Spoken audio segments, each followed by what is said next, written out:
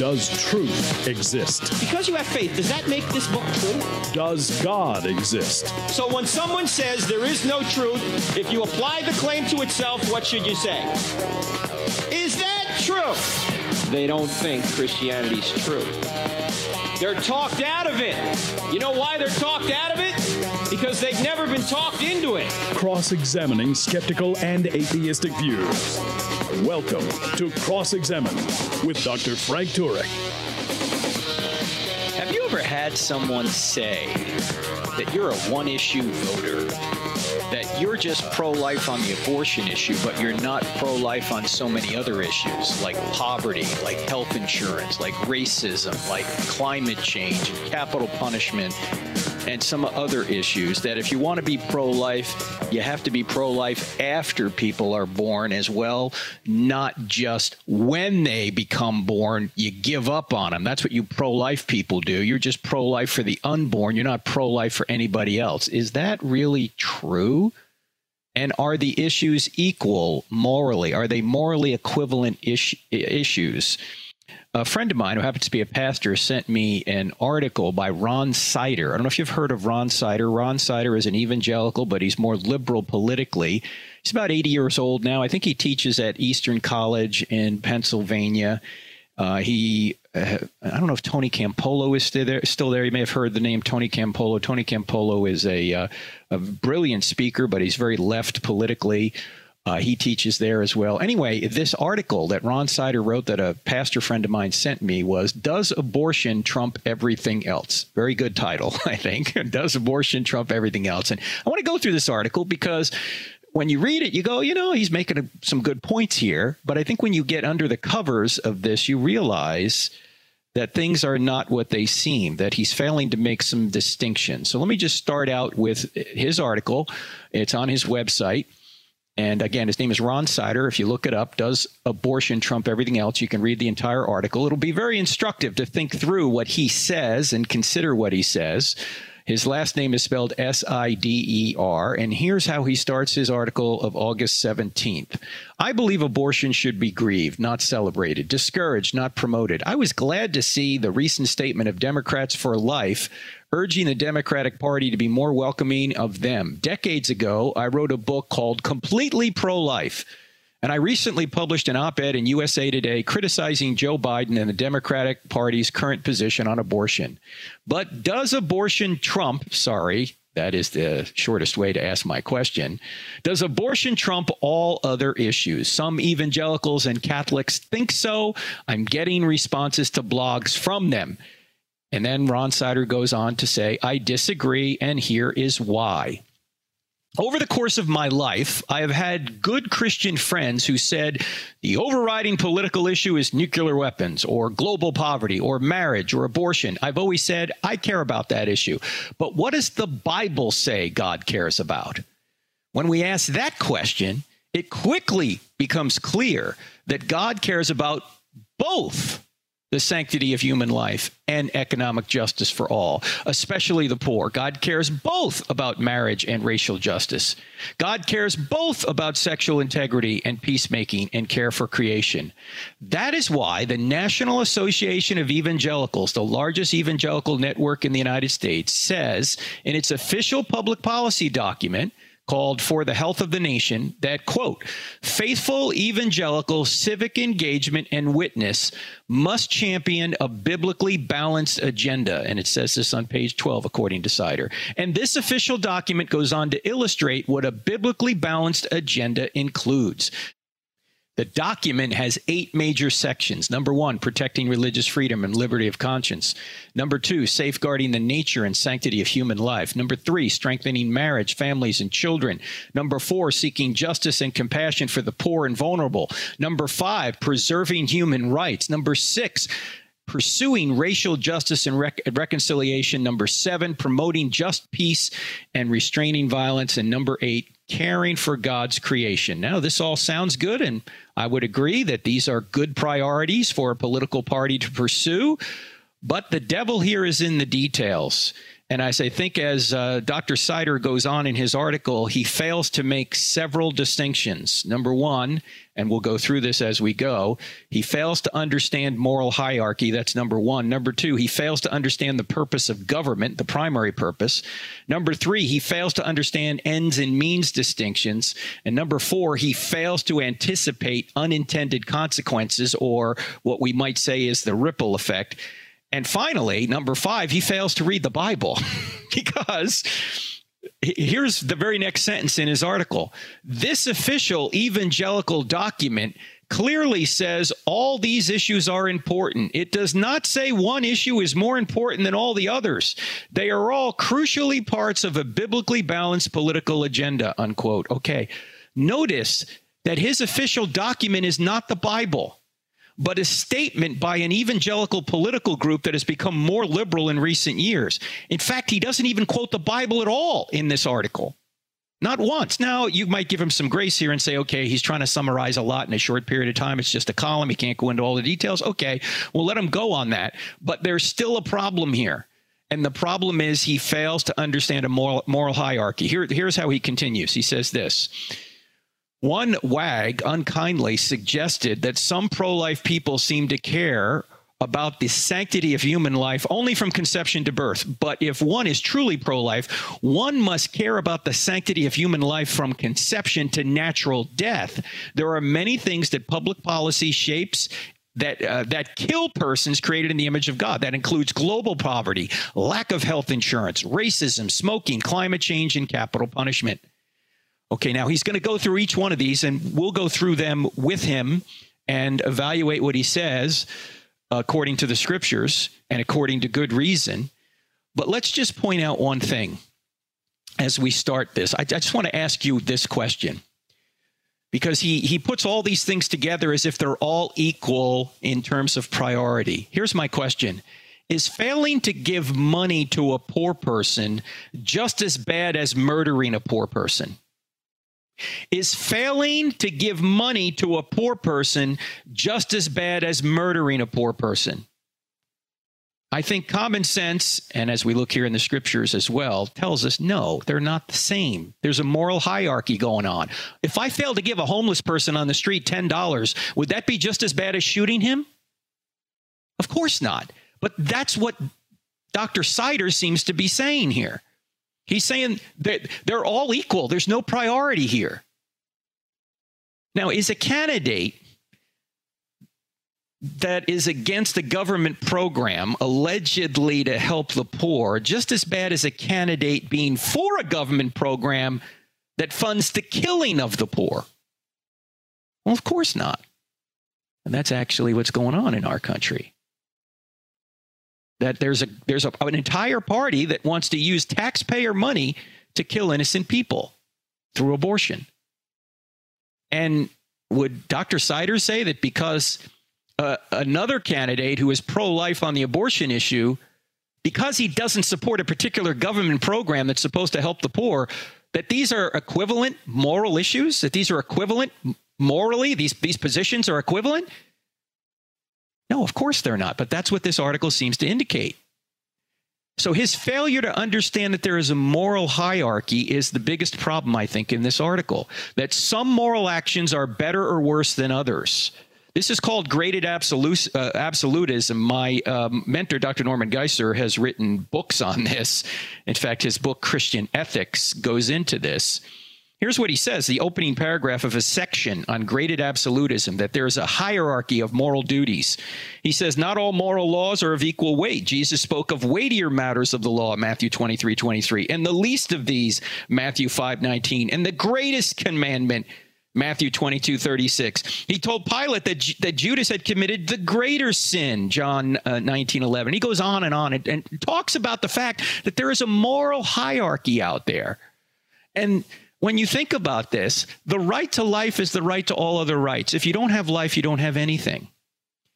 And to suggest that murdering people is the moral equivalent of not, say, giving them a government program just makes absolutely no sense according to Jesus or natural law or basic common sense. And we'll go further on this in just a minute. You're listening to I Don't Have Enough Faith to Be an Atheist with Frank Turek on the American Family Radio Network. The website is crossexamined.org. Cross-examined with a D on the end of it.org. We're back in just 2 minutes. Friends, can you help me with something? Can you go up to iTunes or wherever you listen to this podcast and give us a 5-star review? Why? It will help more people see this podcast and therefore then hear it. So if you could help us out there, I'd greatly appreciate it. Does abortion trump everything else? That's the question we're investigating today, especially when it comes to who you support politically, or what party you support, or what priorities you support.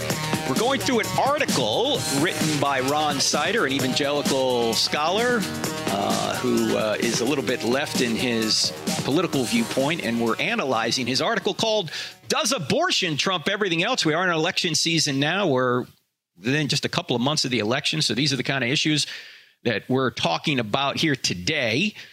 And we were pointing out just before the break that there is a hierarchy in the Bible and in moral common sense that some sins are worse than other sins, that some meritorious actions are better than other meritorious actions. In fact, Jesus said there's no greater love than to give your life for your friends. Okay, that's a greater moral action than, say, just helping somebody across the street, as we might say. In fact, in heaven, there will be different levels of reward for moral actions done here on earth, and there will be in hell different levels of punishment for different moral or immoral actions conducted here on earth. This just makes sense from a justice perspective, and it appears that Dr. Sider doesn't get that distinction.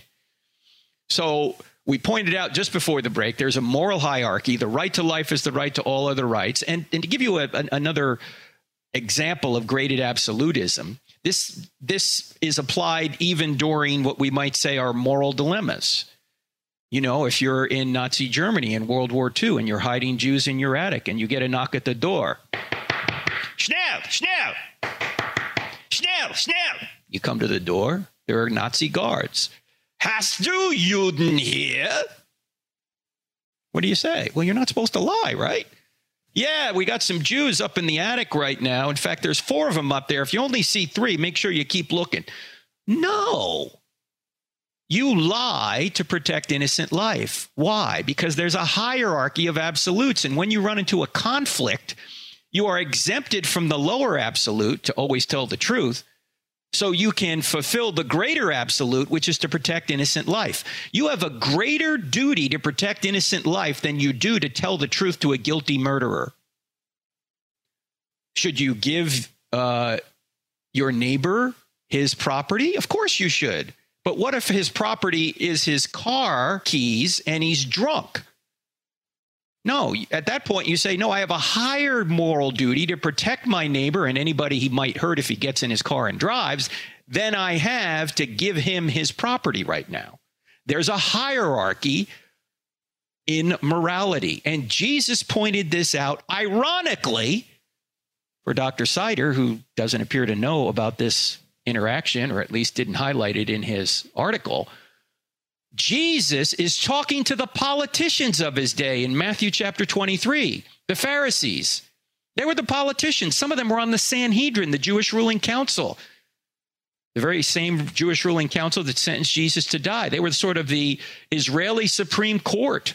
And Rome delegated much of the government authority, much of the day-to-day running of Israel to the Sanhedrin, particularly on religious matters.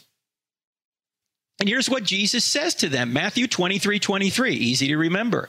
It's right in the middle of a stinging rebuke where Jesus, who was not always a nice guy, by the way, went after these hypocrites. And here's what he says. Woe to you, teachers of the law and Pharisees, you hypocrites. You give a tenth of your spices, mint, dill, and cumin, but you've neglected the more important matters of the law, the weightier matters of the law, justice, mercy, and faithfulness. You should have practiced the latter without neglecting the former. You blind guides, you strain out a gnat, but swallow a camel. What's he saying here? There is a hierarchy. Sure, you should obey the lower moral precepts. You should You should tithe your spices, but you should not neglect the weightier matters of the law, justice, for example. And certainly it is unjust to take the life of an innocent human being, an unborn child. In fact, you are neglecting the more important matters of the law if you think failing to give money to a poor person is the moral equivalent of murdering a poor person, which is what this article is trying to tell you, that all of these so-called moral causes that Christians should be for, and we agree on the list that he said there. Generally, we may have quibbles over defining some of these, but we agree on the list that I mentioned earlier. But we don't agree that they're all the same morally, or they're all of the same priority. In fact, Jeremiah, the Lord through Jeremiah, had a very stern warning for the people of Israel. In Jeremiah chapter 7, now what's the context of Jeremiah and Jeremiah chapter 7? Well, Jeremiah, is the weeping prophet. He's trying to tell Judah, the southern kingdom, that unless they turn around, they're going to be, unless they turn around morally and they stop worshiping idols, they're going to be judged. And at this point, he knows they're going to be judged because they're not only worshiping idols, they're sacrificing their children to Molech, the Canaanite god. And here's what he says in Jeremiah chapter 7, beginning in verse 30. This is the warning the prophet has for the people of Judah. He says, quote, "The people of Judah have done evil in my eyes, declares the Lord. They have set up their detestable idols in the house that bears my name and defiled it." In other words, they were putting these idols actually in the temple. He goes on to say, "They have built the high places of Topeth." What's Topeth? Topeth is from an Aramaic word which means fireplace. "In the valley of Ben Hinnom." What is that? That's the valley to the south of the city of David that we get the word Gehenna from, which literally means hell. It was a place where they burned their garbage. You can go there today. I've been to this valley several times. It's just south of the city of David, which is just south of the current old city of Jerusalem. And here's what it says: "In the valley of Ben Hinnom, to burn their sons and daughters in the fire. Something I did not command, nor did it enter my mind." In fact, God said, do not do this in Leviticus 18 and Leviticus 20. Don't burn your children to Molech. He goes on to say, "So beware, the days are coming, declares the Lord, when people will no longer call it Topeth or the valley of Ben Hinnom, but the valley of slaughter. For they will bury their dead in Topeth until there's no more room. Then the carcasses of this people will become food for the birds and the wild animals, and there will be no one to frighten them away." In other words, he's saying, you've murdered your children in this valley. You've murdered them. And now you will be murdered by the Babylonians, and your bodies will be thrown in this valley without burial, and the birds will feast on your flesh. He goes on to say, "I will bring an end to the sounds of joy and gladness, to the voices of the bride and the groom, of the bride and the bridegroom in the towns of Judah and the streets of Jerusalem, for all the land will become desolate," unquote. That's from Jeremiah chapter 7. This is what God said would happen to Israel for worshiping idols and murdering their children. When will judgment come for us? Will he allow internal riots, perhaps, or an external force to judge us? I don't know. I'm simply saying that God does not want us to kill our children, that this is such a serious offense, idolatry and killing our children, murdering our children, that he judged the nation of Israel for this. And we're saying it's just the same as not reducing global emissions, which is what Ron Sider is going to tell us here in just a few minutes. That's a failure to understand that there's a moral hierarchy. How about global poverty? This is what Dr. Sider says. About 9 million people die every year of hunger and hunger-related illnesses. Poor nutrition and hunger kill 3.1 million children every year. Bread for the World reports that over 800 million people suffer from inadequate nourishment because of hunger. And because of inadequate nourishment, 200 million children under 5 are stunted, which produces permanent damage to the body and brain. The World Food Program estimates by the end of 2020, 265 million people around the world could be pushed to the brink of starvation. In our rich world, there is no need for millions of people to die of hunger. There are many effective programs that Americans contribute to, both private and government programs that are effective in reducing global poverty. But the Trump administration has repeatedly sought to cut government programs to combat poverty. This is a pro-life issue. Okay, it is a pro-life issue. I agree with that. However, I have a few questions. I think, first of all, this fails to understand what the purpose of government is. And let me ask this question. He mentions global poverty. Is the president of the United States responsible for solving global poverty? Is the president of the United States the president of the world? And if he was, or if he is, if you think he is, does he have unlimited resources to solve global problem? Easy for me to say. Why can't I say global poverty today? Does he have unlimited resources to solve global poverty? Or does he have to pick and choose among limited resources? Yeah, B, he does. Now, I think the government should do what it can to solve poverty. But global poverty is not something the President of the United States is responsible for. We may obviously try and alleviate that, but that's not his primary responsibility. His primary responsibility is to protect innocent people from being murdered. Sorry, but the Democrats are not only failing to protect the unborn from murder, they want to pay for it. Look, I'm just telling you the truth here. You can do what you want with this information, but that's what's going on. The primary purpose of government is to protect innocent people from evil. It's not to alleviate poverty. Although governments can attempt to do so, then that's a good thing, but it's not their primary responsibility. Again, this is not only a failure to understand the purpose of government, it's a failure to understand a moral hierarchy. What is the purpose of government? Paul talks about it in Romans chapter 13. He says, the one in authority is God's servant for your good. But if you do wrong, be afraid, for rulers do not bear the sword for no reason. They are God's servants, agents of wrath to bring punishment on the wrongdoer. The primary responsibility of government is to protect innocent people from evil. And there is no greater evil than murder. The right to life is the right to all other rights. If you're going to kill people, the government needs to step in and stop you from doing that. And it's a double tragedy when the government itself is doing it. It's killing innocent people by funding it, which is what the government does, or the Democrat Party wants to do, through abortion. So it's a failure to understand a moral hierarchy. It's a failure to understand the purpose of government. It's also a failure to understand the difference between ends and means. And let me just be as charitable as I can to both sides in our political debate. I honestly think that both parties want to help the poor. They just have different means of getting there. They agree on the ends. They disagree on the means. Now, we don't want to disagree over the ends. We all want to help the poor because that's what God would want us to do, although it's not the primary role of government.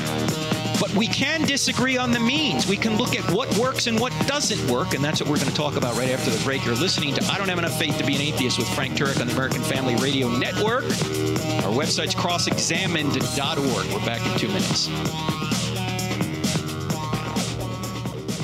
If you find value in the content of this podcast, don't forget to follow us on Instagram, Facebook, and Twitter.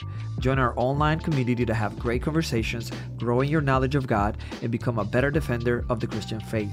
Also, don't forget to subscribe to our YouTube channel, where we have hundreds of videos and over 100,000 subscribers that are part of our online family. Find us by searching for Frank Turek or Cross Examine in the search bar. You can find many more resources like articles, online courses, free downloadable materials, event calendars, and more at crossexamined.org. Welcome back to I Don't Have Enough Faith to Be an Atheist with me, Frank Turek, on the American Family Radio Network. We're talking about this issue, or this article written by Ron Sider, S-I-D-E-R, called Does Abortion Trump Everything Else? When it comes to who you should support politically. He obviously is supporting Vice President Biden. And he's trying to make the case anyway that, look, if you're pro-life, okay, the Democrats have it wrong on abortion, but it balances out by all these other things. That's what we're talking about here. That's what his thesis is. And we're going through the thesis and pointing out what I think are some problems with his thesis. And just before the break, he was talking about global poverty. And I was talking about there's a difference between ends and means. And I also mentioned that he doesn't quote the Bible at all in his article.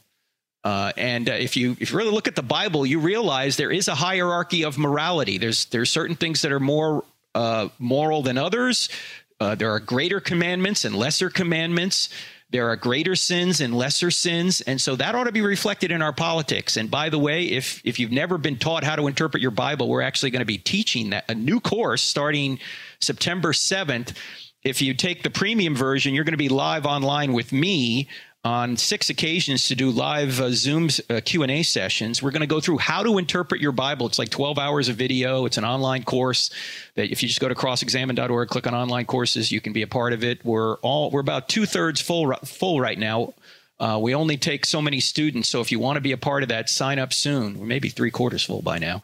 Also, I'm going to teach why I still don't have enough faith to be an atheist. If you're a high school student or a college student or a parent of either, you can join that class. It's going to be a daytime class. We'll have 10 Zoom sessions together. That begins on September 17th.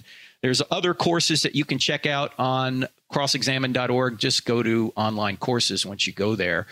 And I just think that either Dr. Sider didn't know about these verses or interpreted them improperly here, in my view anyway. And if you know these verses, if you know how the Bible works, if you know what Jesus is saying and how he goes after the politicians for their inverted priorities, then you will know that there is a moral hierarchy out there and everything is not morally equal. And I mean, think about it, ladies and gentlemen.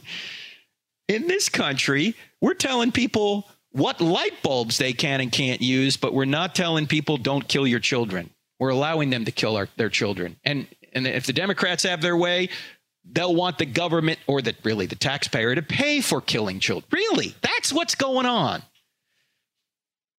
Now, let's go back to what he said about poverty. Dr. Sider said, but the Trump administration has repeatedly sought to cut government programs to combat global poverty. That is a pro-life issue. Now, no specifics are given. What programs? Were they efficient programs? Was the food really getting to the poor? And is that the only way to help the poor? Generally, people on the left want to give government handouts.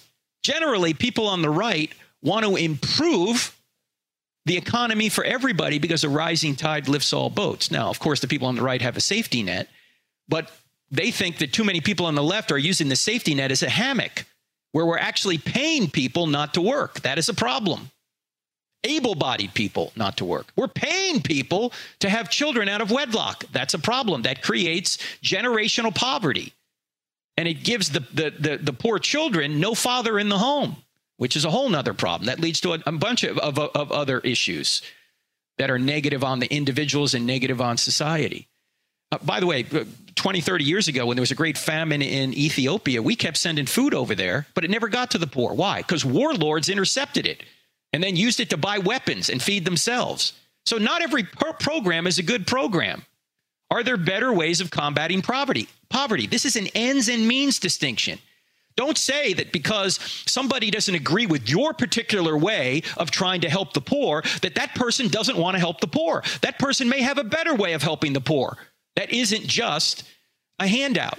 In fact, Marvin Olasky actually interviewed Dr. Sider last year. Marvin Olasky wrote a book called The Tragedy of American Compassion, where he basically says, hey, look, if you just give people handouts, that creates a problem. And actually, in this article or in this interview, Dr. Sider agrees with him. He says, well, I think you talk about that in your Tragedy of American Compassion book, and I think you're half right about that. You know, the side that you just talked about is really important. Dr. Olasky had just pointed out, you know, private charity is a better way of doing this rather than just giving handouts. And here's what Sider says, and I think it's better for private programs helping poor people to require work, some kind of contribution. It's better for their dignity, and it's better for their own sense of not falling into dependency, unquote. So Dr. Sider actually agrees with what I just said, but you wouldn't think it by the article he just wrote. Because he seems to say that if you don't agree with his way of combating poverty, and he's not specific here, other than saying it's a government program, that somehow you're not trying to combat poverty. No, you are. And I think you are neglecting the more important matters of the law if you think that if a candidate disagrees with your government program to supposedly help the poor, he's just as bad as a candidate who wants the government to pay to murder 1 million poor babies this year, or 1 million babies this year. That's the problem. I don't think he's seen. He has a blind spot here. Then he goes on to health care. Here's what he says. The U.S. is the only industrialized nation that does not guarantee health coverage to everyone. That's false, by the way. Everyone has health care. You can go to any emergency room and not be denied. It's the law. Now, it's true, not everyone has health insurance, and he goes on to say that. Studies have shown that people without health insurance are less likely to visit a doctor, more likely to have poor health, and to die younger than persons with health insurance. He's probably right about that. But the Trump administration has tried repeatedly to abolish the Affordable Care Act, which provided health insurance to about 20 million more Americans, without offering a different program to provide health insurance to everyone. This is a pro-life issue. Now, first of all, again, everybody has health care. Not everybody has health insurance. When Obamacare came in, I'm self-employed. Do you know what happened to my health insurance premium? My health insurance premium for my wife and I was $1,200 a month. When Obamacare came in, it went to $2,400 a month. And one of the reasons it did that, because every plan was required to carry maternity coverage. Maternity coverage. We're 58 years old. We don't need maternity coverage. But no, when you get the government involved, things become inefficient. We couldn't afford that. We're now with Christian Healthcare Ministries. We pay like $350 a month, and we pay for everything up to $500. You might want to check them out, by the way. We don't have traditional health insurance anymore, because when you get the government involved, a lot more people can't afford it rather than can afford it. Now, this is a complicated issue. I don't want to make light of the fact that I've got it figured out. I don't. But I will say this, as Ben Shapiro has pointed out, he's made the point there are 3 elements of health care, and you can't have all 3. You might be able to get 2 of the 3, but not all 3. What are the 3 elements? High quality, reasonable cost, universal coverage. You can't have all 3 of those. You're not going to have high quality, reasonable or low cost, and universal coverage. You got to sacrifice one of those. And here's another problem that I think is unseen. What is unseen is that there's a ripple effect that Dr. Sider fails to understand, it seems. That if you try and give universal coverage, for example, and you cover all pre-existing conditions and all, the price goes up. It has to go up. And if the price goes up, fewer people can afford it. So it's a complicated issue, and he makes it seem like it's just easy. Liberals seem to think that if you just pass a law for something to be so, it will be so, that the realities of life, natural law and human nature, will just all change because someone passes a law in Washington. If you want better health care at a lower cost, you got to reduce government involvement. Think about the things that cost the most in society. Health care, housing, and education. Why do they cost so much? Because the government is dramatically involved. The government's involved with regulations far too much in healthcare, housing, and education. You take choice away, price goes up, inefficiencies go up. You introduce competition, it gets better for everyone. And if you kill the golden goose of the U.S. healthcare system, everyone across the world is going to suffer. Why? Because most of the innovations are done for here. Why? Because there's a profit motive. But those innovations are then adopted by countries that don't have a profit motive. And so our system feeds the health of other systems. Without a for-profit system, we are going to reduce the number of innovations that we have and therefore reduce the quality of education. We are literally the golden goose of healthcare around the world. You rarely hear anybody going to Canada to get a sophisticated operation, or Britain. Where do they come? They come here. Then Dr. Sider goes through another healthcare program that he says that we cut. I don't have time to get into it, but he also says that's a pro-life issue. In fact, it's a foreign program. It's the George W. Bush's emergency plan for AIDS relief. And Secretary of State Pompeo, happens to be a Christian, by the way, announced that the program had saved the lives of more than 17 million people around the world, but Bush wanted to cut it. And so he said, this too is a pro-life issue. Now, here's another question. This goes back to the responsibility of government, or the primary responsibility. Is the U.S. obligated to continue providing the same budget or any budget to the same programs every year in foreign governments? And how do you know that the money that you were sending to this program wouldn't help more people, say, if it was given back to the taxpayer or spent in a program that saves even more lives?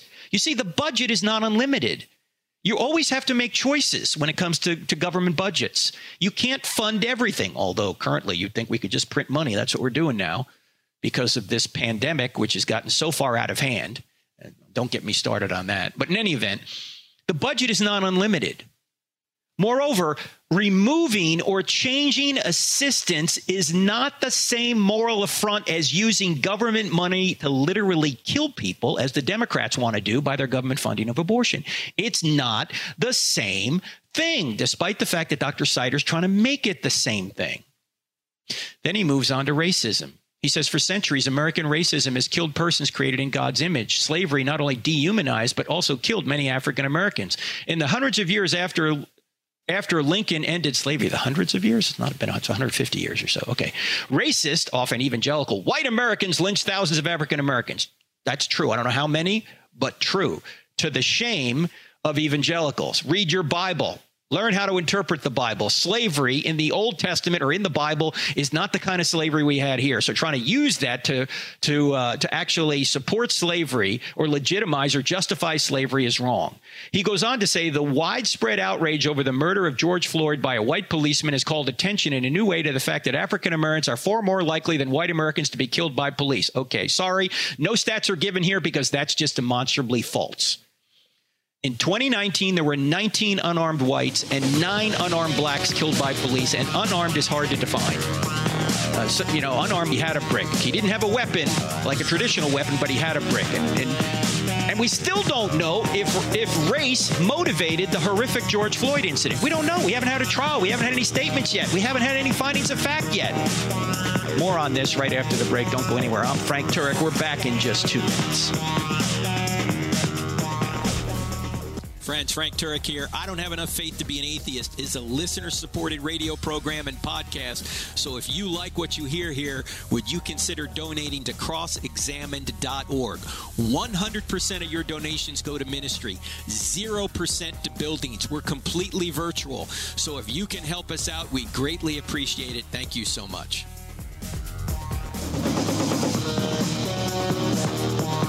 We're talking about does abortion trump everything else? An article by Ron Sider on SIDER on his blog. You can go check it out because we're going through it and considering it and critiquing it. And we were just before the break talking about the issue of racism that he brought up. And he doesn't give any stats that black men are killed at a higher rate by cops than white men are, because actually the stats as of 2019 are reversed. You have 19 versus 9. Now, there's a difference in population, but these are very small numbers anyway.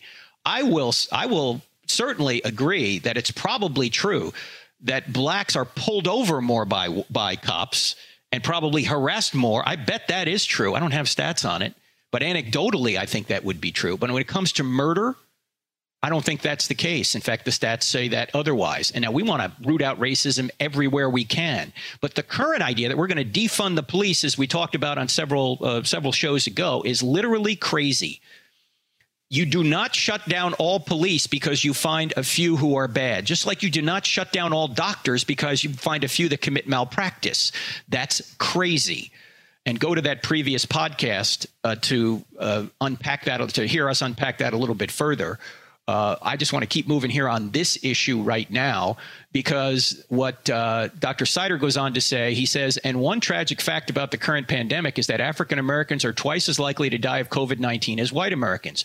Tragically, President Trump continues to stoke racism rather than lead the nation to end it. Okay, this is a very dire charge. What evidence do you have for that? What do you mean by stoking racism? And how is the president responsible for how different ethnic groups respond to a virus? I mean, if you want the identity politics party, that's the Democrat Party. Everyone is divided by a group because America is inherently unfair and divided according to the Democrat Party, that everybody needs to be put in a particular category: white, black, Hispanic, Native American, gay, lesbian, bisexual, transgender, create your own gender, whatever, rich, poor, etc. They've got all of these categories. You can't have a United States if you keep dividing people up by these categories. Everybody's an American, made in the likeness and image of God, and everybody ought to be treated with respect. He goes on to say, combating and ending racism is a pro-life issue. It is. But the fastest way to, and the most, let me start over. The most racist act we need to end is abortion. More blacks are killed by abortion than all other deaths combined. In fact, Walt Blackman, a black gentleman himself from the Arizona State Congress, wrote this in a recent article. He said, and this is the latest stats he had, according to the Guttmacher Institute, which generally supports abortion, in 2011, 360,000 black babies were aborted. CDC statistics for 2011 show that 287,000 black deaths occurred from all other causes excluding abortion. By these numbers, abortion is the leading cause of death among blacks. That's what's going on. Black lives do matter. Why don't they matter in the womb? That's where most blacks are being killed. More blacks are killed in the womb than die in America, according to this. You want to end racial inequity? One way you can end it, if you think it's systematic, stop paying women to have children out of wedlock. Pay them for marriage instead. Now, that's a hard problem. You wouldn't be able to just stop payments right away. You'd have to gradually phase that out and require marriage rather than giving people money to have children out of wedlock. And also, another way you can end it is to provide school choice, because kids in poor neighborhoods don't have the same opportunities that kids in rich neighborhoods have. But guess what? The Democrat Party's against that. They are for choice if the choice includes dismembering a child in the womb. They're against choice if it comes to educating a child who survives the womb. Now, how is that consistent? Dr. Sider then goes on to talk about smoking. Now, I don't know why he brings smoking up, because we stopped subsidizing tobacco in 2004. And who stopped that? George W. Bush. So why is he even bringing this up? This is a dead issue. And there's no difference between Trump and Biden on this. None of them, neither of them, to my knowledge, want to support tobacco. In fact, Trump personally, he doesn't smoke, he doesn't drink. You'd think he was some sort of fundamentalist evangelical. And he tells his kids don't do that either. So he's not for that either. And I agree we shouldn't be supporting tobacco or smoking. I've been an anti-smoker most of my life. My dad smoked growing up. I hated it. I was always worried that he was going to get lung cancer. Another cancer took him out, as you know, a couple of months ago, but he was 84 years old. But again, it's a failure to make moral distinctions to suggest that farm subsidies, which we don't do anymore for this, and smoking are equivalent to giving subsidies to directly kill unborn people in the womb. It's a failure to make distinctions. Then he goes on to talk about climate change, as if climate change is a pro-life issue. Combating global warming is a pro-life issue, he says. He says it's the overwhelming scientific consensus. Let me ask you this question. Is failing to reduce global emissions to a level you suggest just as bad as paying for or allowing the murder of millions of innocent babies this year? Now, we can argue over climate change all day, but I have a couple of questions. Why were there dramatic shifts in climate before human beings had any CO2 emissions?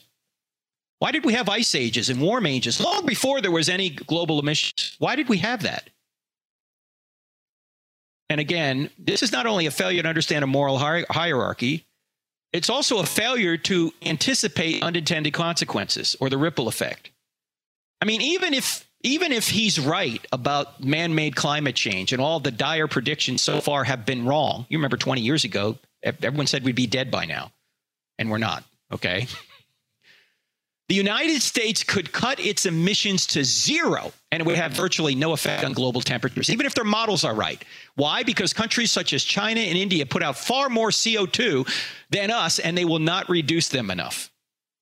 I have a friend, actually, he's related. He's married to my wife's cousin out there in Geneva, Switzerland. We were out there about 10 years ago, and we were talking about climate change. He works for the UN. He says, Frank, what do you think about climate change? Don't you think we ought to reduce global emissions? The U.S. ought to do it. I said, look, even if they're right about this, the United States could reduce its global emissions to zero, and it wouldn't have hardly any effect because China, India, other developing countries just keep polluting. And he said, you know what? You're right. That's the fact. Moreover, what is often forgotten is that those emissions are the product of productivity and jobs, including food, healthcare, manufacturing, housing. They probably save far more lives than any reduction in global temperatures would. In other words, shutting down CO2 emissions will probably kill more people than allowing them to continue. The same thing happened with DDT. You remember what DDT which was a pesticide that would kill mosquitoes. And we banned it because we thought it might also cause cancer. Well, as soon as we banned it, what happened? We couldn't reduce the number of mosquitoes, and more people died from malaria than would ever die from cancer. Look, there are very few perfect solutions in society. Quite frequently, there are trade-offs. You're not understanding that there are unintended consequences. And if you stop one thing, it ripples forward to start another thing. Or if you start one thing, it ripples forward to end another thing. The COVID lockdown is a prime example. No matter what you do, there are unintended consequences. Sometimes the cure is worse than the disease. You have suicides up. You have, obviously, people have lost their businesses, their livelihood, their ability to meet with others, and they're depressed and they're sick and they're stressed. And Walmart can stay open, but the mom and pop shop can't. There are unintended consequences. Maybe they're intended. Everything is connected. So in my opinion, this article exhibits very poor systematic thinking by Dr. Sider. He not only doesn't understand there's a moral hierarchy, he doesn't understand, it seems, that if you try and change one thing, it affects something else down the road, which might be worse than what you're trying to fix. The cure might be worse than the disease. Then, of course, he talks about capital punishment. Of course, there's a big difference between killing a guilty murderer and an innocent baby, but he doesn't seem to make that distinction. He ignores the fact that capital punishment is supported in the Old Testament and even the New Testament. Jesus affirmed capital punishment when Pilate said, don't you know I have the authority to kill you? And Jesus said, yeah, you do, but you get that authority from above. And he goes on. He tries to, I don't have time to read the whole thing. We're running out of time here. You can read it on your own. But he tries to say that, let's suppose that Donald Trump wins in September. Well, first of all, let me commend Dr. Sider for pointing out that Joe Biden is wrong on the abortion issue. He agrees with that. But he goes on to say this. But suppose that Donald Trump wins November 11th. He appoints one or two more pro-life justices on the Supreme Court. They overturn Roe v. Wade. Would that end abortion in America? Not a chance. 79% of Americans want abortion to be legal and will vote to make that happen in their states. Well, he's right. Some states will keep it legal, but others won't. You know, like Mississippi probably won't keep it legal. South Dakota probably won't keep it legal, except for certain circumstances. So we'll still save thousands of lives.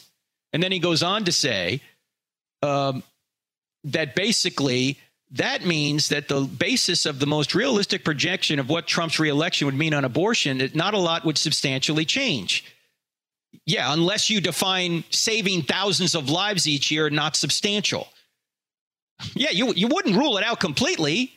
Overturning Roe v. Wade does not make abortion illegal across the country. Just send it back to the states. That's true. But some states will restrict it, as Sider admits, and saving some lives is better than saving none.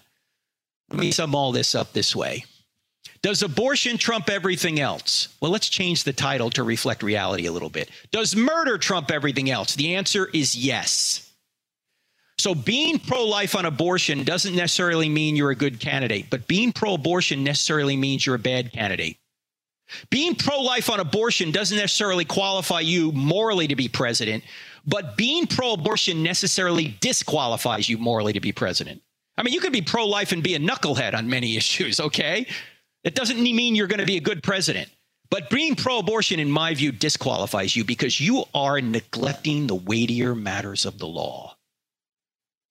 Now, we'll look at party platforms in a later program. We'll have Dr. Michael Brown, who wrote a new book on this. Let me say this. Let me echo what my friend Charlie Kirk said. He said, when you're electing somebody, you're not merely electing a person, you're electing a worldview. Are you willing to say that I'm okay with 1 million babies dead per year because I don't like President Trump's tone? Is that what you're saying? I don't think that's going to fly in front of Jesus, ladies and gentlemen. I'm Frank Turek. Talk to you next week. God bless. If you benefit from this podcast, help others find it. Just go to iTunes or any other podcast service you might be using to listen and leave us a 5-star rating on the I Don't Have Enough Faith to Be an Atheist podcast with Dr. Frank Turek. It will take you less than 5 seconds. You can also help a lot by leaving us a positive review for others to see. This podcast is available on iTunes, Spotify, Google Play, Stitcher, TuneIn, and many other audio content delivery apps. Thank you and God bless.